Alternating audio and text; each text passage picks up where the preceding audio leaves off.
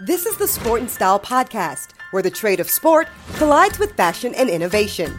Your host, Mike Gugat, Neil Schwartz, and John Peters break down the news, analyze sales data, and interview industry influencers. The Sport and Style Podcast is on now.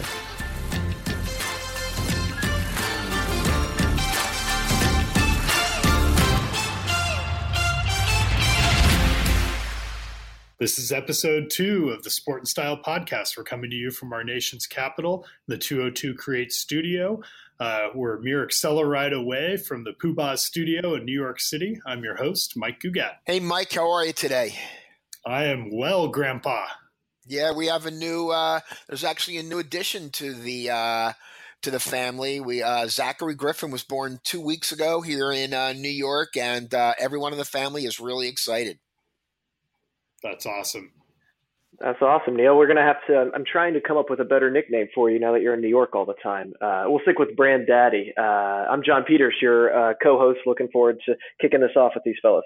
Well, on the show today, states are trying to ban tackle football at the youth level, and Kohl's is hosting Amazon kiosks for people to be able to make returns.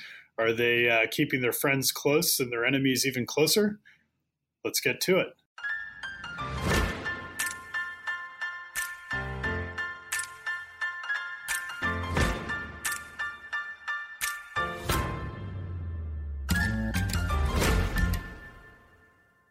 Well, that's actually a great story to kick off with, Mike. I've been really tracking this very closely.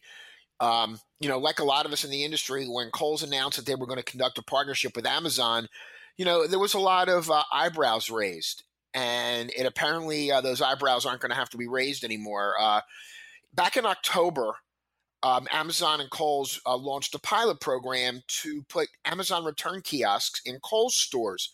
And if you want to skip ahead a little bit to the results, they announced some results at the end of March, and around they've been able to see about an 8.5% lift in the actual amount of traffic coming into the Kohl's stores as a result of these kiosks. Another interesting data point is that 56% of people returning items are also new Kohl's customers. So it's not just about them selling to their existing customers, but they've been able to bring in some new customers. They also found that 40% of the people that come in to return an item for Amazon also stay and browse. So right now, it's looking like a win-win, and it's looked like the philosophy, Mike, that you pointed out of keep your friends close and your enemies closer is really working for Kohl's in this particular situation. JP, is that something you would actually do? I unfortunately don't have even own a car, so to get to a Kohl's in the middle of DC is nearly impossible. So no, but I do know that a lot of moms would do that, and it looks like they are doing that. I think it's a brilliant move by our friends over at Amazon as well as Kohl's. Kohl's is stock in their holiday performance was, I think over the last 6-8 months, they've been up about 60%. So they're doing something right. And I want to be clear, this correlation and causation, just to backpedal and reel in our good friend Brand Daddy in New York there. While it's great, it's still early. I think I forget the CEO's name who's leaving, but he even acknowledged it's very, very early. These data points are. I'm just still laughing at the video. The irony of going through a store, seeing Amazon kiosks, devices, and logos in a physical store. The irony of that is still not lost on me. It's truly remarkable. John, it's not lost on me either. But as I sit back and think about this, one of the e-commerce sites that has the highest return rates, of course, is Zappos. A typical Zappos customer, when they order shoes, might order 2 or 3 pairs simultaneously in different sizes. I know that's the way my wife tends to use Zappos. So, I mean, how far away do we think we are before, there are these Zappo, return sites? I mean, would somebody like Foot Locker or maybe even Dick's Sporting Goods or, some of these other large national retailers entertain the idea of being return sites for Zappos? I do think it opens up a real interesting, let's say, thought pattern or discussion pattern. So to that point, I think that if somebody's coming back in to return things a Kohl's or even a Dick's Sporting Goods has not been known to be a business that aids in the purchase. They're usually there to check you out, or, they're a short order cook that goes and gets you what it is that you're looking for. Right. Does this present an opportunity to engage with that consumer inside the store at the return? What are you returning? My guess is that there has to be some sort of an agreement, either, this hard and fast agreement between Amazon and Kohl's. I mean, I don't think Amazon is necessarily looking, at this as a way to lose business. And I don't think, Kohl's is necessarily looking at it as a way to, let's say, cannibalize, although it's going to happen. I don't see any way around it, but I think that they're going in, eyes wide open. Like John indicated, it's just a small test right now. It's in 13 stores.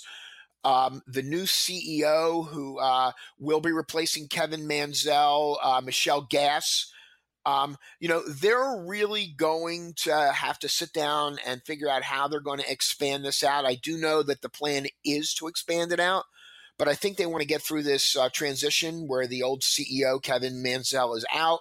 Michelle Gass will be making the new decisions. And so I really do think that I do think this is something for all of us to keep their eyes on.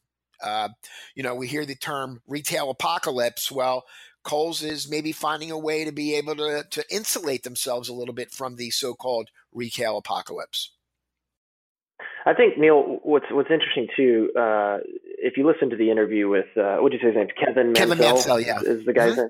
Yeah, if you listen to Kevin's quotes, I think the one thing that struck me was it has to be a win-win for both sides. He mentioned Amazon and Kohl's have to both win in this, and then also the process of returning and walking into the store has to be totally seamless and convenient for the consumer. And so they're in touch with their consumer, and give Kohl's a lot of credit here, not only with this initiative, but they've had smaller stores to help with drive foot traffic. They've done a lot of interesting things on the merchandising side. So I think that they are, instead of being reactive, they're being very proactive, unlike a lot of other retailers. Just to put a period at the end of the sentence, Chuck Grom, who's a retail consultant out of Chicago, there's a quote here that says, at the end of the day, if Kohl's is just getting people to come in and drop stuff off, that's not what this is about. It's all about getting people to convert. So I do think that this is really a work in progress. I think we're going to have to stay tuned really to see, what transpires going forward. And I also think we're going to have to see whether or not any other retailers decide to jump in on this. I'm not great at grammar, so I don't know if this is a comma moment or a semicolon or how we keep the conversation going a little bit further. But I would suspect that all of a sudden the real estate within Kohl's becomes more valuable to Kohl's, to the brands they're working with in and around that kiosk. You bet. Has that been mentioned? I don't think they've really gotten into it that deeply yet, Mike. I think this is a real wait and see at this point, but I do think the early results are very positive.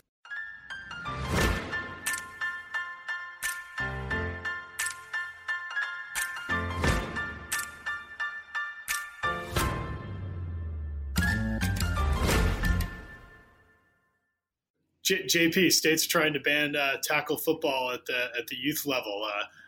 And tell us more about that, and why should Neil's grandsons play? So as you guys know, with being in youth sports and at the SFIA, we do a lot of work around protecting the game of whether it's football, lacrosse, soccer, anything. And recently, these past couple of months, we have seen 5 states now introduce bills to ban tackle football, mostly under 14. And all four of the 5 states have focused on football, and Maryland actually, their bill included soccer and headers. I believe that's under 12, so banning headers and soccer totally. So we've been on the ground working with our friends over at USA Football, Pop Warner, all the football coaches associations, and really just beating this thing down for all the right reasons. And I think if you look at this at its face, the question is, is this a slippery slope, banning tackle football for youth?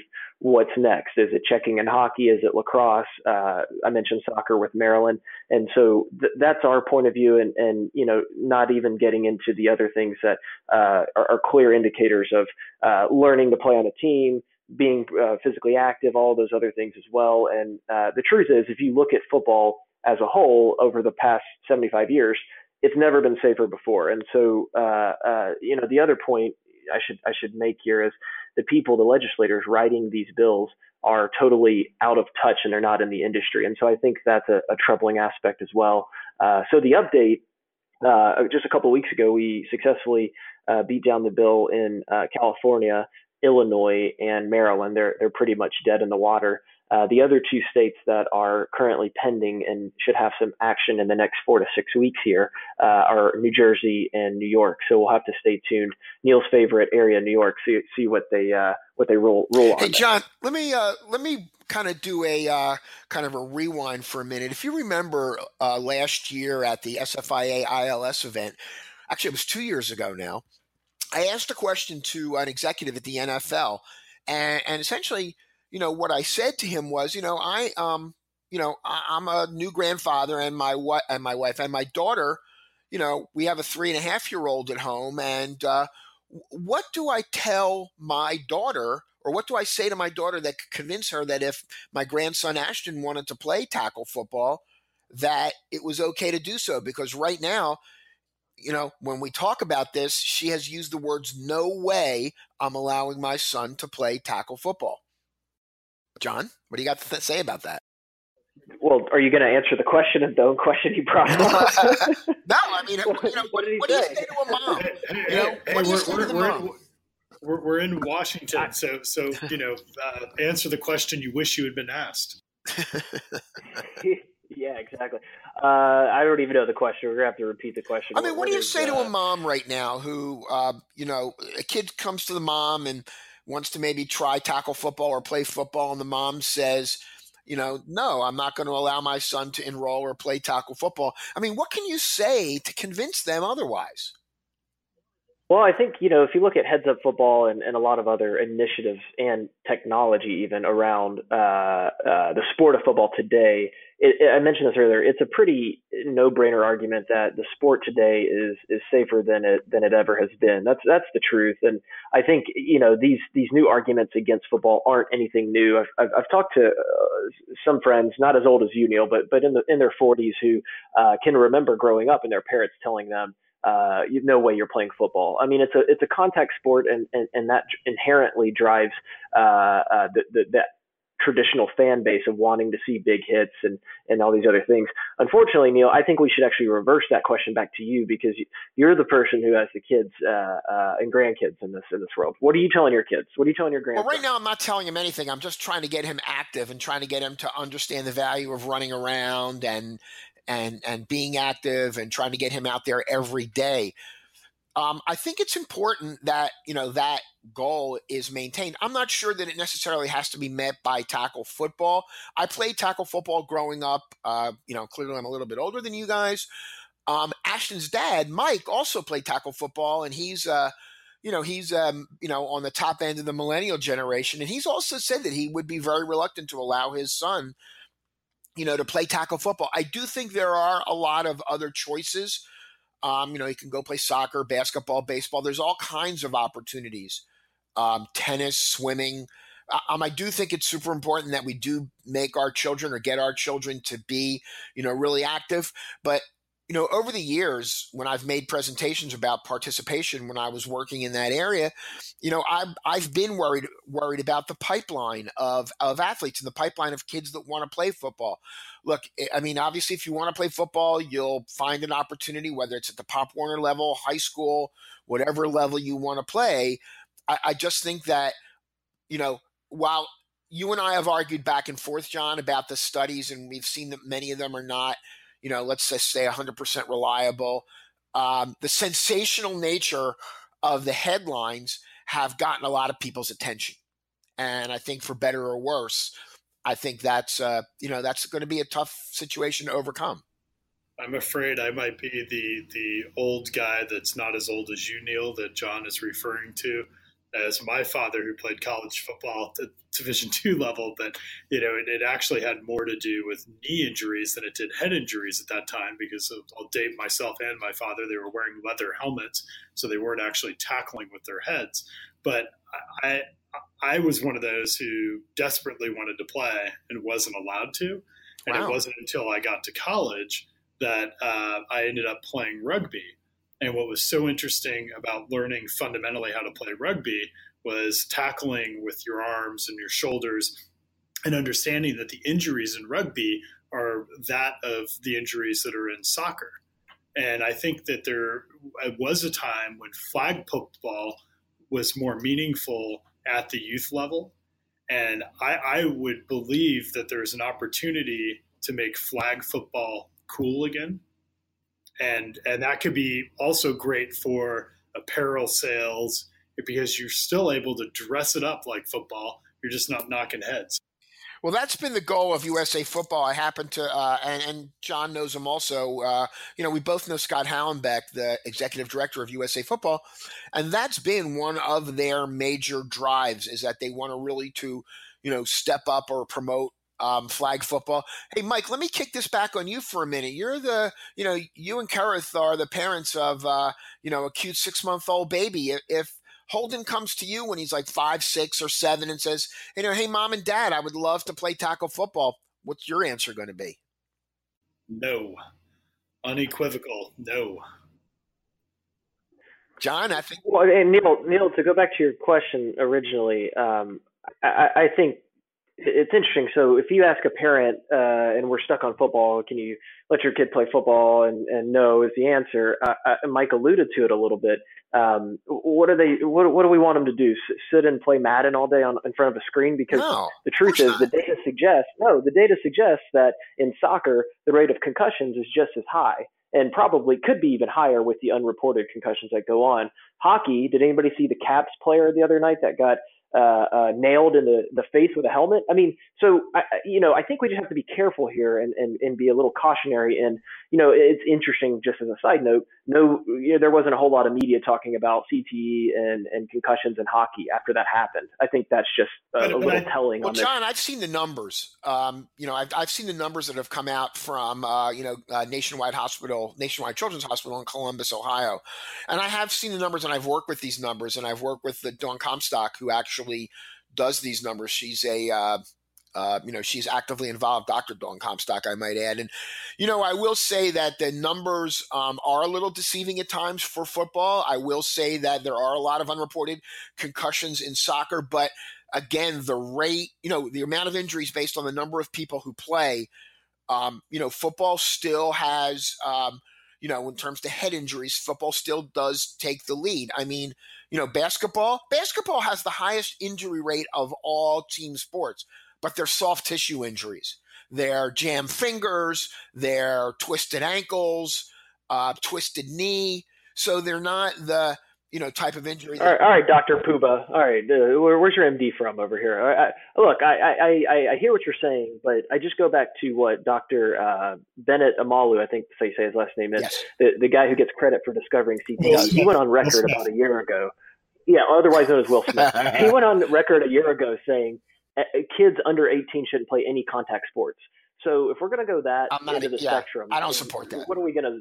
I just think we have to be careful. But I don't support that. But real quick, I think that's why we call this the Sport and Style Podcast, is we understand that this sort of absolute is not going to happen, or it's not a binary choice.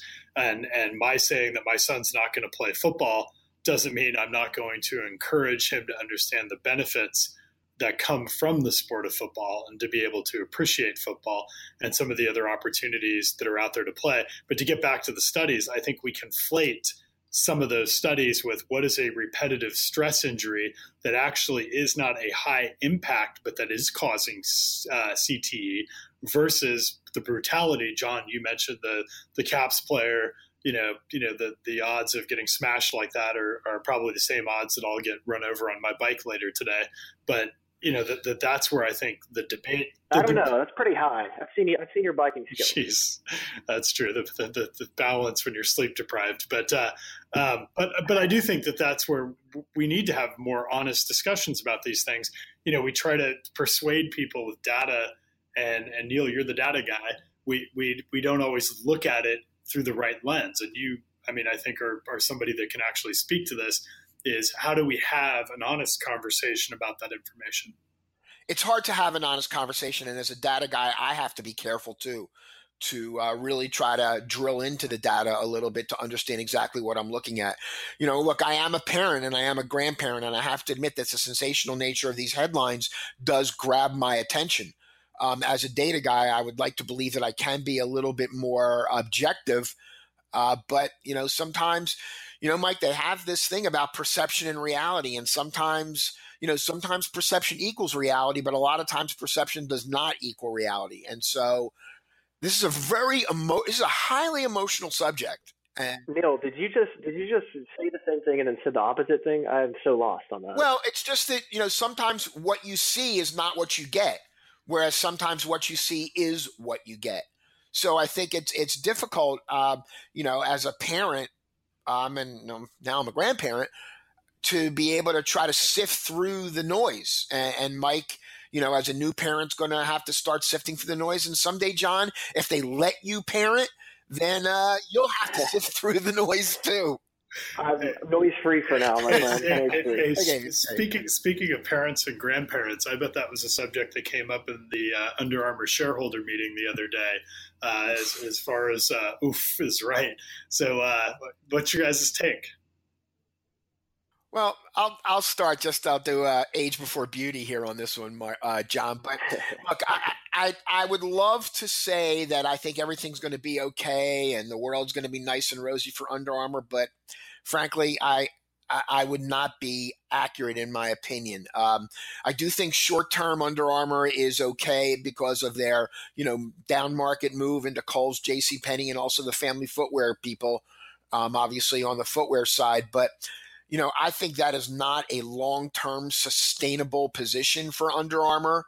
I think Under Armour has to get back to the basics in a lot of ways. I mean, what is Under Armour all about? 75% of their business is apparel. So if that's where the bread and butter of my business is, then, maybe I really need to take a look at the way I am doing this apparel business, understand a little bit more about those brands that are growing market share versus me, who is not growing market share. I think they call this, I think they call this a come to Jesus moment, as the Jewish guy on the group. And I think that they're going to have that come to Jesus moment real soon. I think Patrick Frisk and Kevin, of course, and the other product line managers are going to really need to be able to have to sit down and say, who are we? What are we all about? What are we going to be going forward?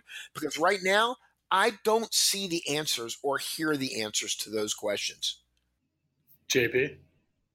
Yeah, I think it was lackluster at best, but pretty dismal. I mean, the Asian numbers were good, but everybody's Asian numbers are good. Same for Europe, and the most thing that sticks out to me, guys, is even when Nike talks about their North American numbers, Under Armour just essentially was flat in North America, and every time that happens, our friends over at Adidas just kind of have to be smiling and licking their chops because their numbers in North America, as we all know, are off the freaking charts.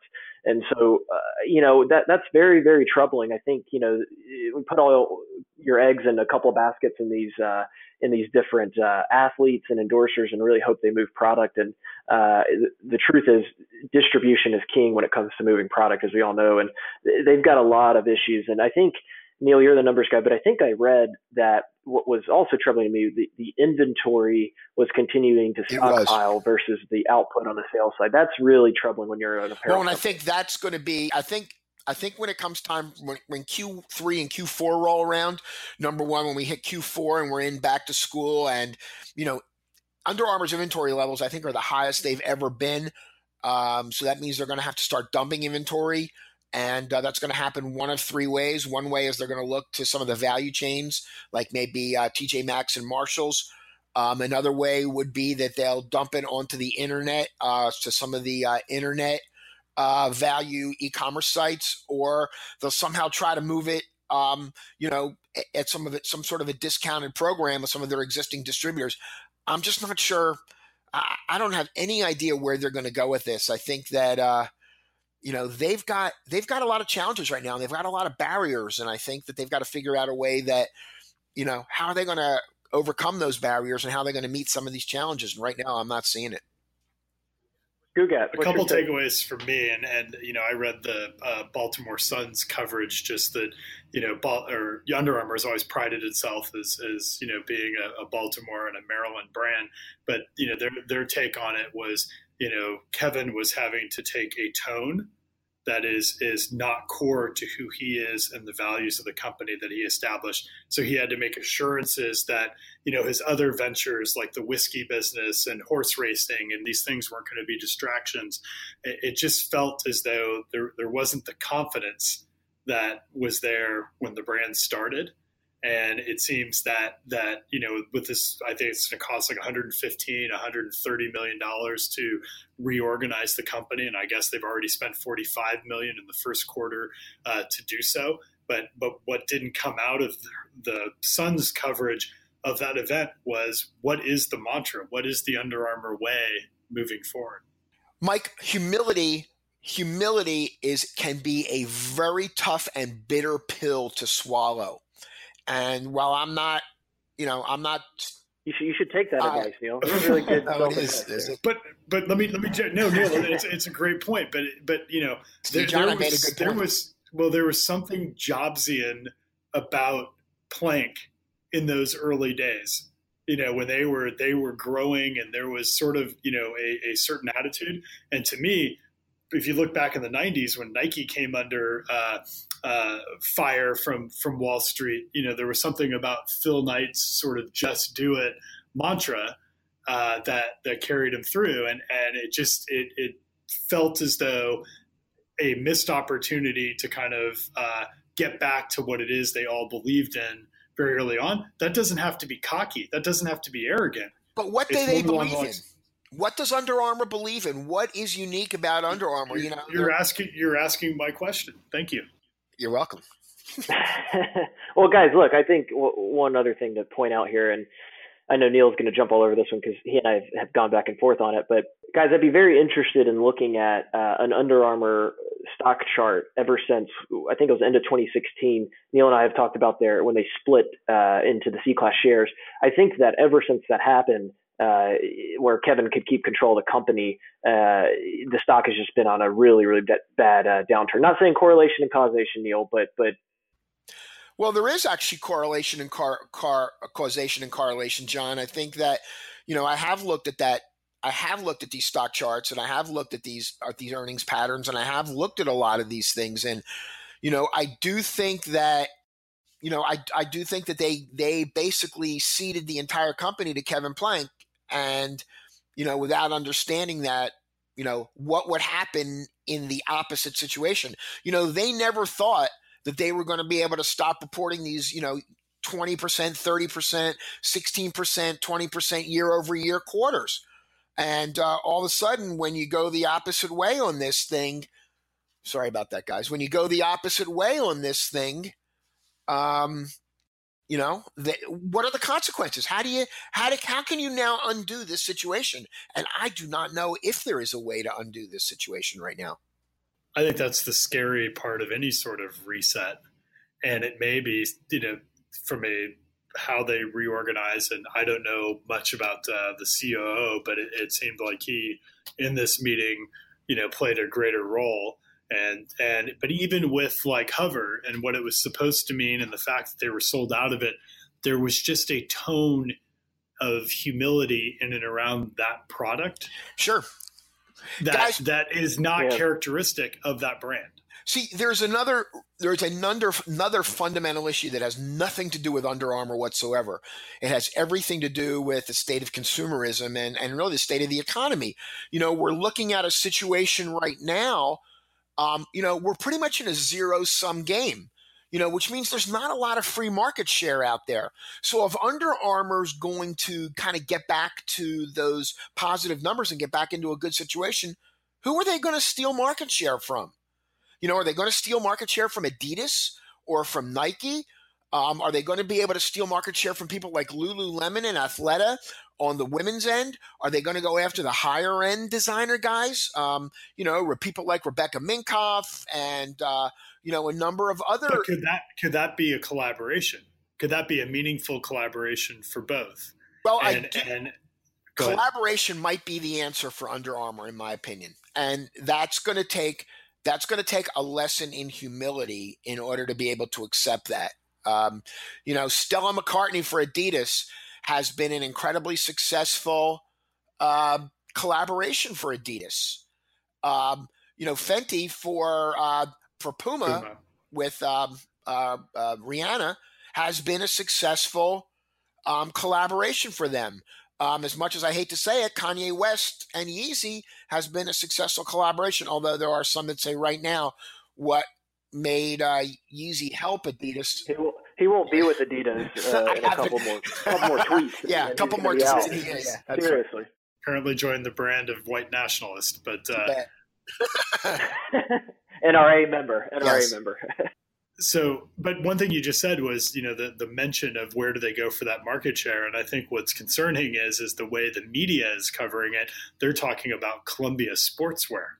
Yes. I mean, that's who's being mentioned when you talk about Under Armour.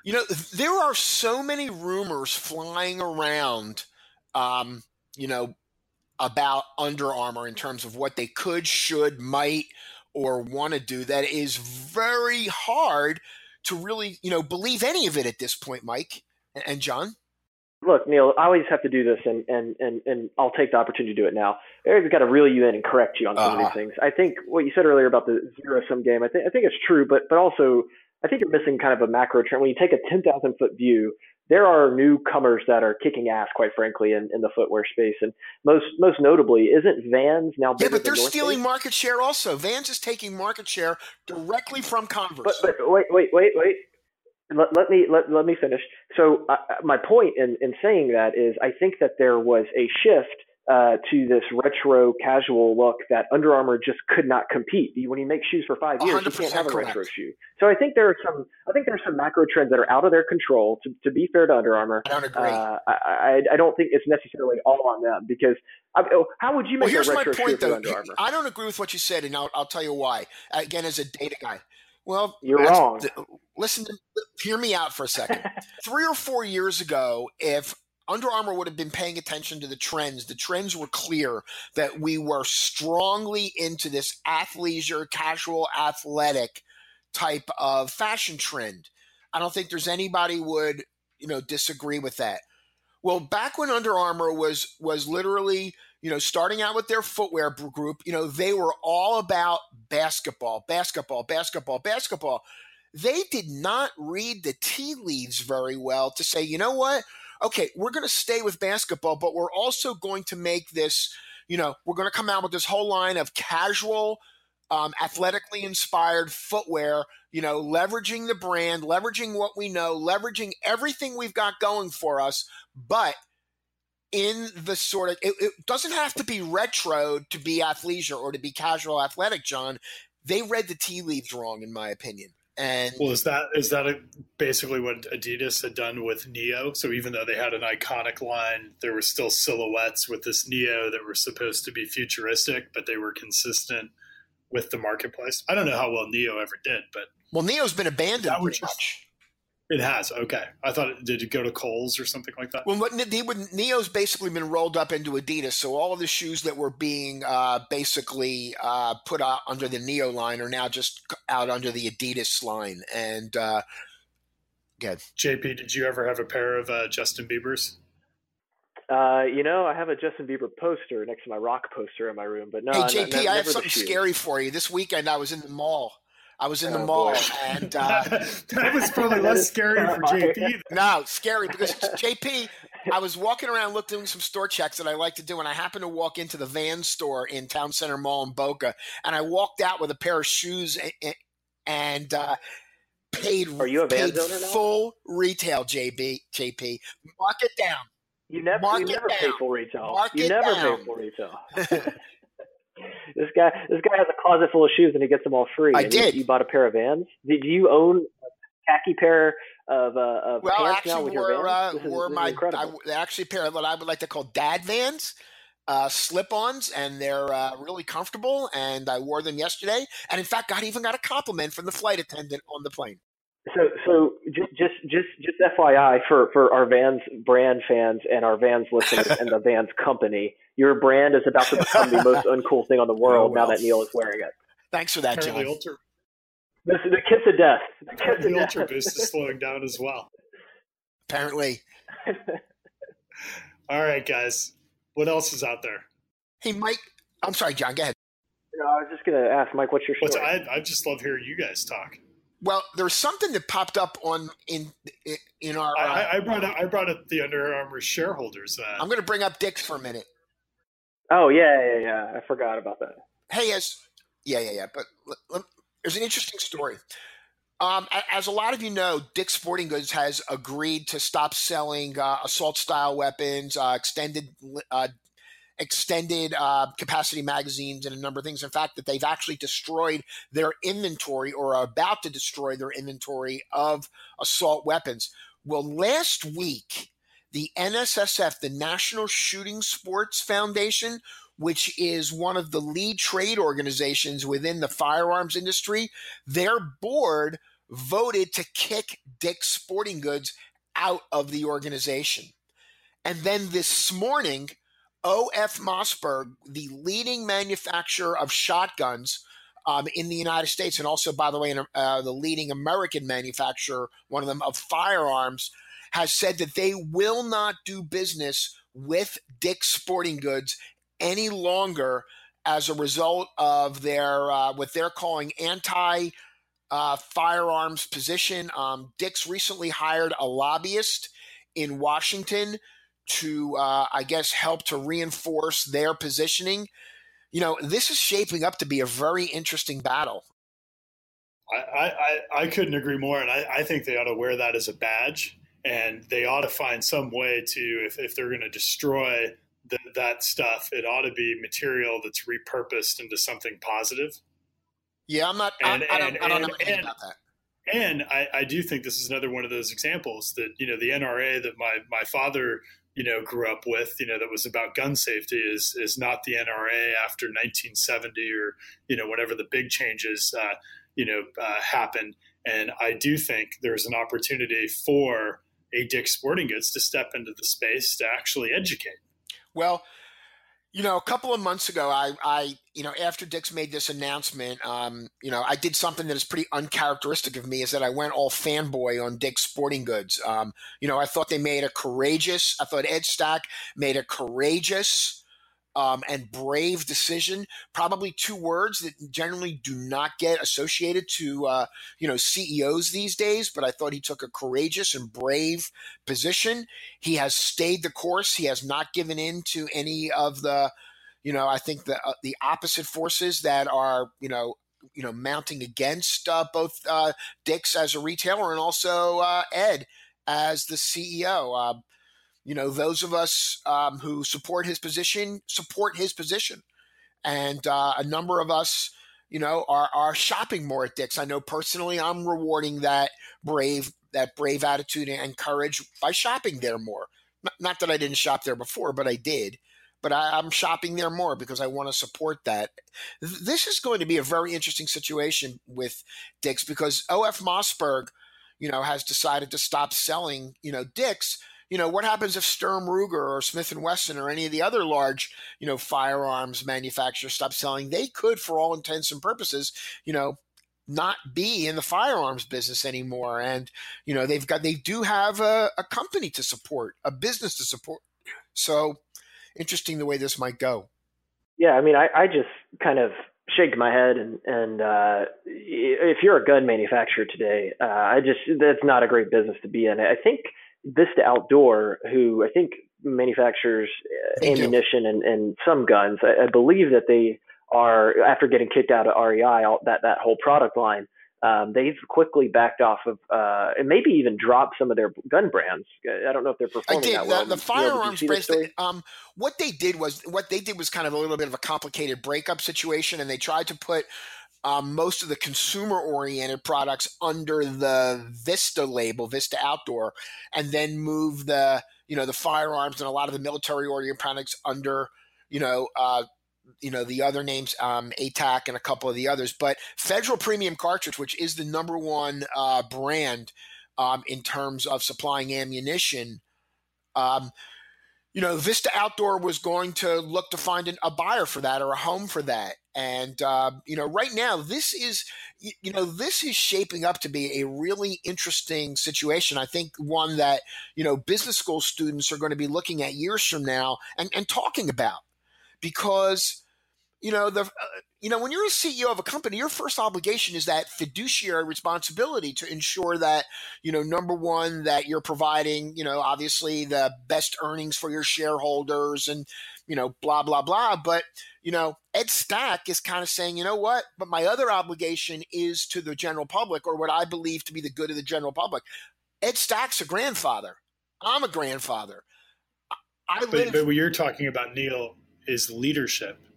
And leadership, if done right, can still uphold that fiduciary responsibility. And I think this is one of those predictably irrational scenarios where the perception is a short-term loss in sales before these items, when in reality, the positive press that could come out of it, and, imagine a place where, they could actually educate the community on gun safety and these other things that might actually encourage sales of guns used for sport versus guns used as weapons of war. Mike, this has become uphold your local militia. This has become such an emotional, don't let facts get in the way of the truth kind of argument from both sides in some ways. I don't like facts getting in the way of a good story, but in this instance, you're right. Yeah, I mean, One other space I've been following, or story rather, is related to this is Yeti. I mean, in the most classless fashion, the NRA executive director or CEO calls them out after Yeti pulls their membership. But it was really fascinating to me because these guys are selling $500 coolers and doing a great job of branding and marketing those coolers to the heartland of America. And, then they make as the NRA CEO said, not very sportsman-like, quote unquote, move to ban, give up on the NRA, so to speak. So I think the broader lesson here is to what we're talking about leadership is no longer are we okay with not knowing the values and morals of whether it's an airline company, a footwear company, any type of brand today. The message is clear. You need to get on board with your position and you need to state your position, and people respect that, regardless of whatever side you're on. I think it's very important to. One of my favorite quotes, and I don't know who to give credit for the quote, but is, I'm not willing to die for my ideas because I might be wrong. Who said that? So I think I have no idea, but there's a lot of people that I think that like. That's way too intelligent for me. I will tell you one thing to maybe cap this off. And my daughter Melissa, who is going to be graduating NYU Business School on Friday. Over the last couple of years, we've had some interesting discussions about this whole, business ethics, business morality, and, the search for higher profits and better earnings and all of this other. She actually works for a large publicly traded corporation in one of their divisions. And we've talked about this a number of times, and she is headed on kind of this CFO track for her company. And, we've had this discussion a lot of times about, I said to Melissa, if you knew something, wasn't maybe in the best interest of the general public, but was in the best interest of your company and your division, what decision would you make? And she says it's a tough call, and it's one that, it's one that I would take very seriously, like Mike said, and really sit down and try to understand how to make this one of those kinds of win-win situations. But unfortunately, she says too many situations are win-lose. So. And I think that's also, the culture that has been created, whether it's the command and control culture that led to the Volkswagen, issues, over the cars and their emissions to, where those that are in middle management that are trying to drive these results sometimes make those decisions that challenge. Yeah, it also integrity. launched the campaign with Farfignugan. I don't know if any one of you guys remember that, but I'm still wanting to know what is Farfignugan. I'm well aware of it, but I think we interrupted JP. He was about to zing you with something. I can't even remember now. Oh, I remember. It must run in the blood to give, when asked a question, a non-answer answer.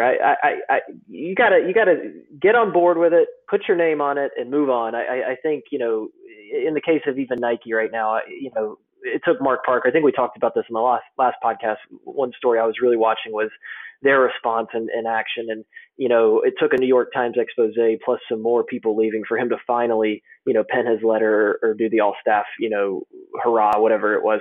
I just think, he was a little late on that. And once the story's out, you just got to own it and make the best of the situation. That's all.